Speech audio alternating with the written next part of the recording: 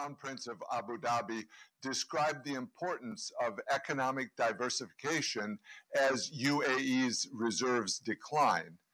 Middle East and North Africa will soon also be the epicenter of the upcoming climate action discussions, with Egypt hosting COP27 and UAE COP28. Clearly, this summit is timely. The MENA region interaction with climate change is extremely complex. Many countries in the region rely on hydrocarbons, which support economic growth and exports, but contribute to greenhouse gas emissions. Countries that import energy and food are also vulnerable, which has been made starkly clear by the recent tragic war in Ukraine. The growth of the region will further complicate these challenges. The population in MENA is projected to double by 2050. Per the current demographic trends, MENA countries will have to create 300 million new jobs. If urgent action is not taken now, many countries may fall behind, with serious implications for livelihoods and social stability. From a global perspective, more access to clean energy will be critical for development. 760 million people, many of whom live in the poorest countries, remain without access to electricity. GCC countries are rightfully concerned about the global community's desire to shift away from oil. We need to look for ways to put the power sector on track for sustainable performance and improved service delivery. This will require finding and planning cost-effective, clean energy generation projects, improving efficiency of distribution and retail utilities, and boosting the financial viability through tariff reforms. Private capital can be mobilized to optimize balance sheets of state-owned enterprises and to support climate-smart infrastructure. We also know that economic diversification can be a path to reduce carbon emissions for economies that are currently dependent on oil and gas. And we know how to activate this path through openness to trade, labor and capital mobility, investing in knowledge, and enabling a strong business environment. We are already seeing the GCC countries willing to invest quickly in hydrogen and help move the entire industry down the cost curve. We are witnessing a massive restructuring of the global oil and gas market, where the supply flexibility of the GCC will be critical in dampening volatility in coming months. Regional cooperation on energy can bring GCC financing and expertise to the rest of the MENA region. With the current situation in commodity markets, the fiscal bill for fuel subsidies would crowd out many other activities if left unreformed. The case to contain these subsidies while using cash transfers to protect the poor has never been stronger. The region can make major progress through efficiency gains in the transmission and use of energy, including in air conditioning. Many countries also have endowments to become renewable energy powerhouses. The GCC region in particular is home to the lowest priced solar energy generation. Alternative energy sources have the potential to replace fossil fuels for the GCC's residential and industrial use, and eventually also in the transportation sector. I thank you once again for the invitation to address this imminent gathering. With these few thoughts, I wish you a successful event and fruitful discussions. Thank you. Ladies and gentlemen, please join me in welcoming Her Excellency Marie Pangestu, Managing Director for Development Policy and Partnerships at the World Bank Group.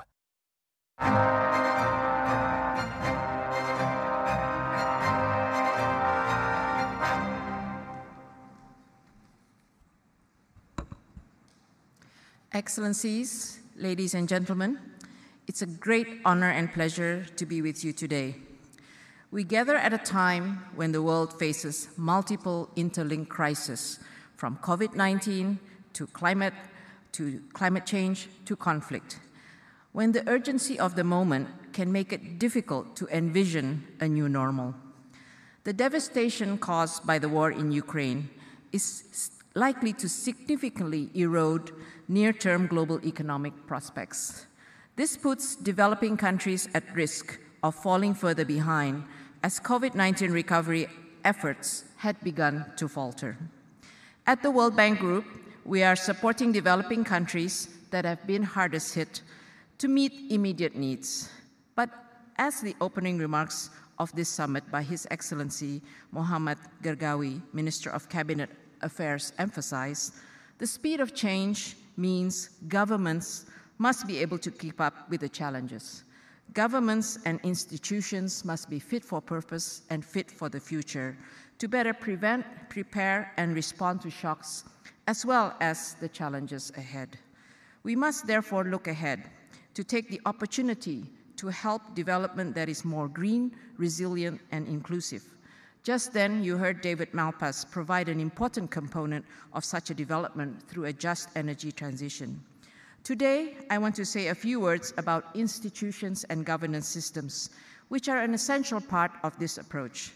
The pandemic showed us very clearly that institutions matter, and good governance has always been at the foundations for development. Bangladesh provides a good example of how government reforms can help, even during the pandemic. Driven by a strong, sustained commitment by the government, they established an electronic government procurement system, enhanced transparency by making information publicly available, saving around $150 million, which could actually be used to build over 1,500 kilometers of rural roads or 3,000 primary schools. Institutions and systems anticipating future challenges also is key. And I think UAE is another good example where digital learning platforms created many years ago allowed pivoting to online and hybrid learning during the pandemic, leading to uninterrupted schooling. The time is ripe for change in governance and institutions to better enable us to tackle complex global challenges that can only be resolved through collective action. Let me outline 3 key areas for action that will help us move towards better governance and institutions.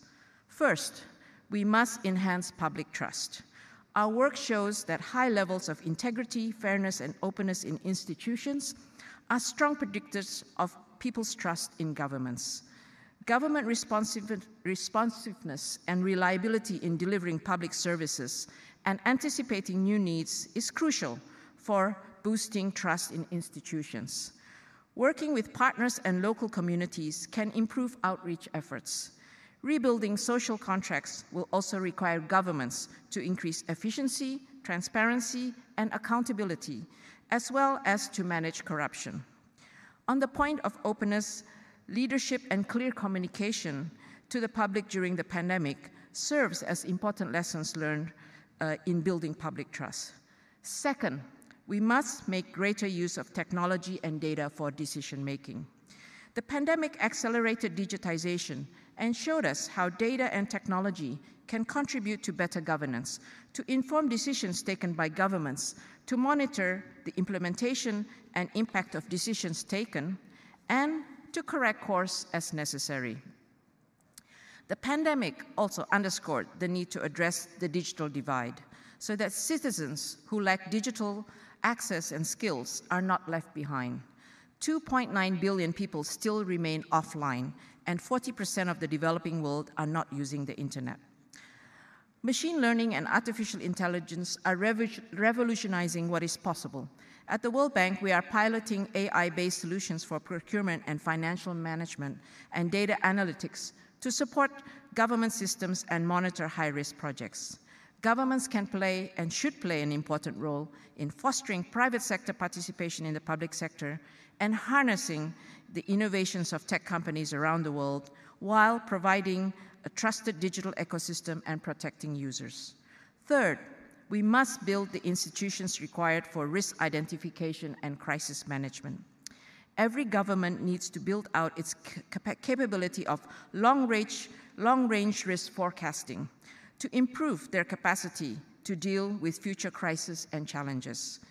Critical decisions need to be made swiftly, as crisis impacts may spread beyond national borders and trigger significant economic, social, and environmental effects. Governments have a significant role to play in strengthening the resilience of their populations, communities, and critical infrastructure networks and systems. Given the potential shocks we are facing, this ranges from strengthening health and surveillance systems, macro-financial systems, and adaptation, protecting natural resources, and disaster risk management. On climate-related risks specifically, the increased frequency of droughts, floods, cyclones, and extreme temperatures can lead to large damages and affect food and human security, including in this region.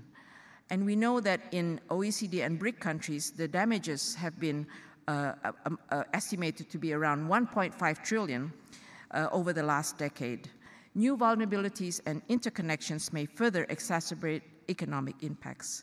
To tackle these challenges, we need a fundamental shift in risk management and move towards a whole-of-society effort.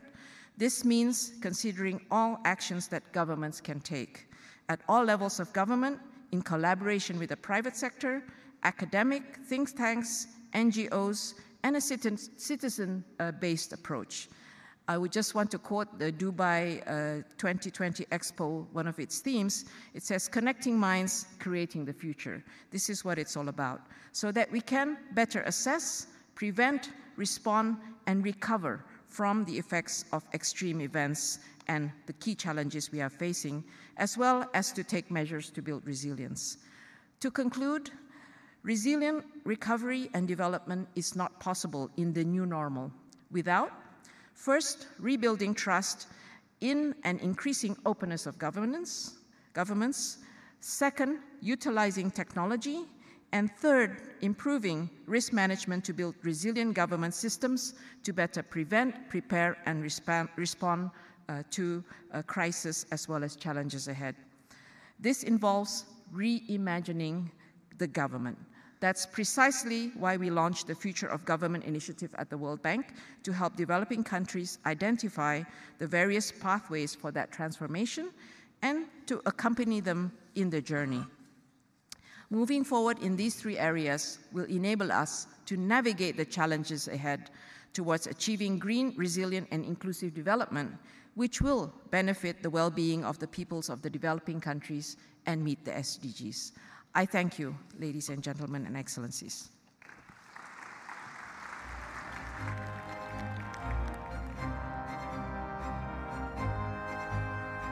الحضور الكريم، الجلسة التالية حوار بعنوان تطوير المنظومة الصناعية ودور الصناعة في دعم الاقتصاد الوطني. نستضيف سمو الشيخ منصور بن زايد آل نهيان، نائب رئيس مجلس الوزراء وزير شؤون الرئاسة في دولة الإمارات العربية المتحدة. Ladies and gentlemen, our next session is a conversation titled Comprehensive Industrial Ecosystems Driving National Growth, with His Highness Sheikh Mansour bin Zayed Al Nahyan, Deputy Prime Minister and Minister of Presidential Affairs of the UAE. Please note that this session will be in Arabic. Please use your headset for instant interpretation. السلام عليكم ورحمة الله وبركاته. يشرفني أن أستضيف سمو الشيخ منصور بن زايد آل نهيان، نائب رئيس مجلس الوزراء وزير شؤون الرئاسة، في هذه الجلسة الحوارية ضمن جلسات الدورة الثامنة للقمة العالمية للحكومات، والتي تحمل عنوان مثل ما تعرف سموك تطوير المنظومة الصناعية ودور الصناعة في دعم الاقتصاد الوطني. طويل العمر، بنبدأ من اختيار سموك لهذا المكان. لماذا تحديدا تم اختيار هذا المكان للبدء بهذا الحوار الجميل والشيق أيضا؟ شكرا أخ عبد الرحيم. أعتقد المكان هذا مهم أن الواحد يكون فيه على أساس ينقل رسائل واضحة وكثيرة للمشاهد واللي يتابعون الحوار هذا. البحر لأهل دولة الإمارات مهم جدا تاريخيا، أهلنا راحوا الغوص وتاجروا في الغوص، وكانت تجارتهم بين الشرق والغرب، وكان عندهم صناعة السفن وتبادل تجاري في كل الدول المجاورة منها إلى قارة أفريقيا. ولكن اللي يهمني في اللقاء اليوم، وليش اخترت القطاع الصناعي والتنمية الصناعية لحديثنا اليوم. اليوم نحن يجب أن نعرف شو الأشياء الأساسية اللي الدولة ترتكز عليها خلال السنوات القادمة. القطاع الصناعي أعتقد من الأشياء الأساسية للبلد. لما مرت علينا جائحة كورونا عرفنا مدى أهمية الصناعة في البلد عندنا، فبالتالي صار في ضغط على القطاع الصناعي المحلي، زاد الطلب، زاد الاعتماد على المنتج اللي في البلد، فبالتالي كنا غافلين عن القطاع الصناعي شوي، وبدأت المصانع اللي في الدولة تشتغل أكثر.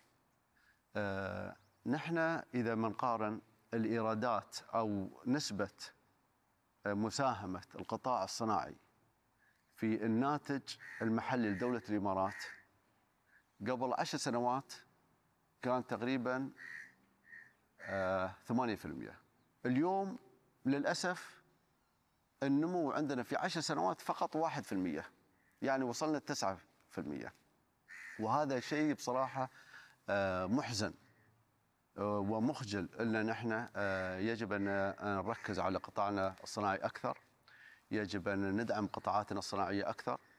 عندنا مشاريع طموحة كثيرة، ولكن يجب أن بعد نحط أولوية القطاع الصناعي. أنا بس بعطيك مثال، في مجالات كثيرة وفي دول كثيرة لنا نحن كدول داخلين فيها أو معاها شراكات استراتيجية. يجب أن نستفيد من تجاربهم، يجب أن نستفيد من تعاونهم، يجب نستفيد من ثقتهم فينا وثقتنا نحن في التزامهم.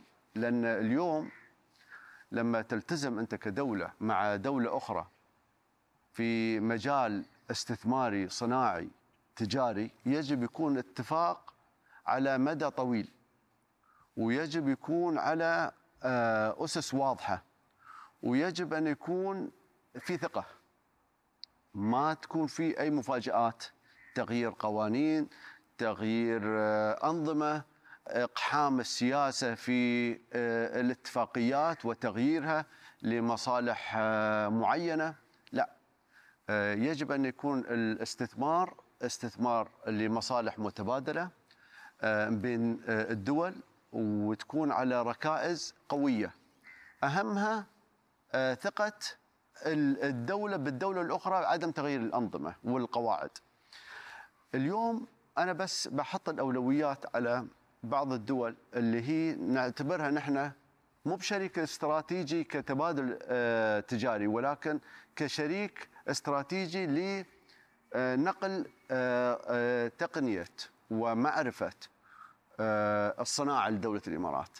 يهمنا نحن أن نركز على القطاع المحلي، كيف نقدر نخلق مواطن يقدر يكون مواطن منتج، يعمل بشكل محترف، المستثمر اللي يجي من الخارج يقدر يتكل عليه في الإنتاجية. فهذا يتطلب أن نرفع من مستوى التعليم، ثقافة المجتمع الإماراتي، انفتاح المجتمع الإماراتي للاستثمار الخارجي، للاستثمار الأجنبي. فأرجو أن الناس والأخوة المواطنين يساهمون في التنمية الصناعية في دولة الإمارات اللي بتكون مقبلة علينا خلال 10 و5 سنوات القادمة. بيئة دولة الإمارات بيئة جذب للتنافسية الصناعية، التنموية، التجارة، الاقتصاد، الاستثمار، وهذا نحن قاعدين نركز عليه على أساس نجذب بقدر الممكن من الاستثمارات، وبالأخص استثمارات تجينا من دول صديقة خليجية من الدول مجلس التعاون أو الدول العربية. عندنا بعض المشاريع قمنا ويا بعض الدول، وفي مشاريع تنموية قائمة أو بتصير في خلال الفترة القريبة معهم. طويل العمر، حسب وجهة نظركم هل ممكن تسليط الضوء على بعض الأمثلة لقطاعات التركيز الأساسية في المجال الصناعي؟ أنا بس بعطيك الأولوية في القطاع الصناعي. الأولوية للقطاع الصناعي التركيز في الصناعة الغذائية مهمة جدا، الصناعة الدوائية مهمة جدا، والصناعة العسكرية مهمة جدا. الصناعة الغذائية عندنا شراكات مع دول مهمة، وبدأوا يحاولون المصانع ومعرفة وتقنية استخدام والعمل في المصانع هاي في دولة الإمارات. الصناعة الدوائية صارت مصانع، وخير التجربة لصناعة الفاكسين في دولة الإمارات، وفي أدوية كثيرة وفي مصانع كثيرة في دولة الإمارات، وفي لها جذب وفي لها طلب، مو فقط للسوق المحلي، ولكن نحن مركزين على تصدير المنتج المصنع في دولة الإمارات خارج الدولة للدول المجاورة والدول القريبة. وأيضا ثقة المستثمرين قاعدة تزيد من الخارج أنهم يستثمرون عندنا. طويل العمر، ربما هو السؤال الأخير، يعني مثل ما تفضلت رؤية شاملة متكاملة تنطلق من الجذور مرورا بالاعتماد على النفس وصولا إلى تحقيق أيضا مستقبل طموح مستند أيضا كما ذكرت على خطط واستراتيجيات، أرقام وحقائق واضحة المعالم.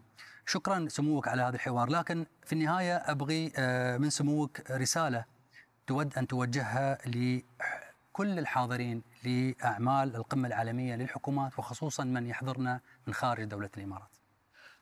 رسالتي الأولى لهم أن يجب أنهم يعرفون أن دولة الإمارات عندها شفافية كاملة، ودولة يقدرون يتكلون عليها ويعتمدون عليها. لن يجد أي مستثمر مخالفات قانونية، ولن يجدوا أي مفاجآت تضر في استثماراتهم. نحن بندعم بيئة الاستثمار في دولة الإمارات بأي شكل من الأشكال. بيكون في تعاون بيننا وبين المستثمرين في دولة الإمارات بكل الأشكال. قوانين دولة الإمارات قوانين واضحة، إذا تحتاج تعديل سيتم تعديلها وإصلاح القوانين فيما يخدم مصلحة الدولة. رسالتي للمواطنين في دولة الإمارات مهم أنهم يجتهدون في التعليم ويتفائلون بالخير، ويعرفون أن قيادة دولة الإمارات على رأسهم صاحب سمو الشيخ خليفة بن زايد الله يحفظه مهتم كثير في دعم المواطنين والتركيز على إنتاجية المواطنين.